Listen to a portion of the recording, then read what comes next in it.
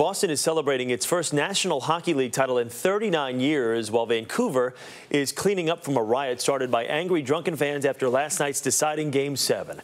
Rick Price of our Seattle station, Cairo, is in Vancouver this morning with the latest on the situation there. Rick, good morning. What's happening up there?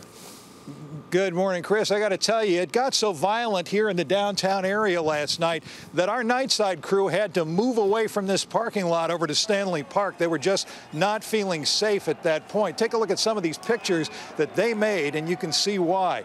Now, seconds after the game ended, chaos began as rioters started overturning cars. Our crew did not see police anywhere in the beginning to stop it.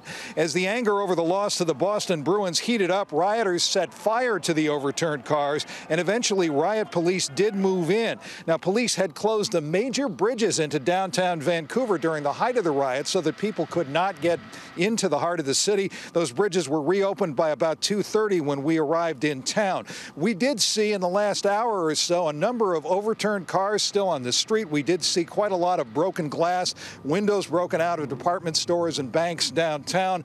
People are already starting to clean up, though, and glass repair trucks are literally everywhere.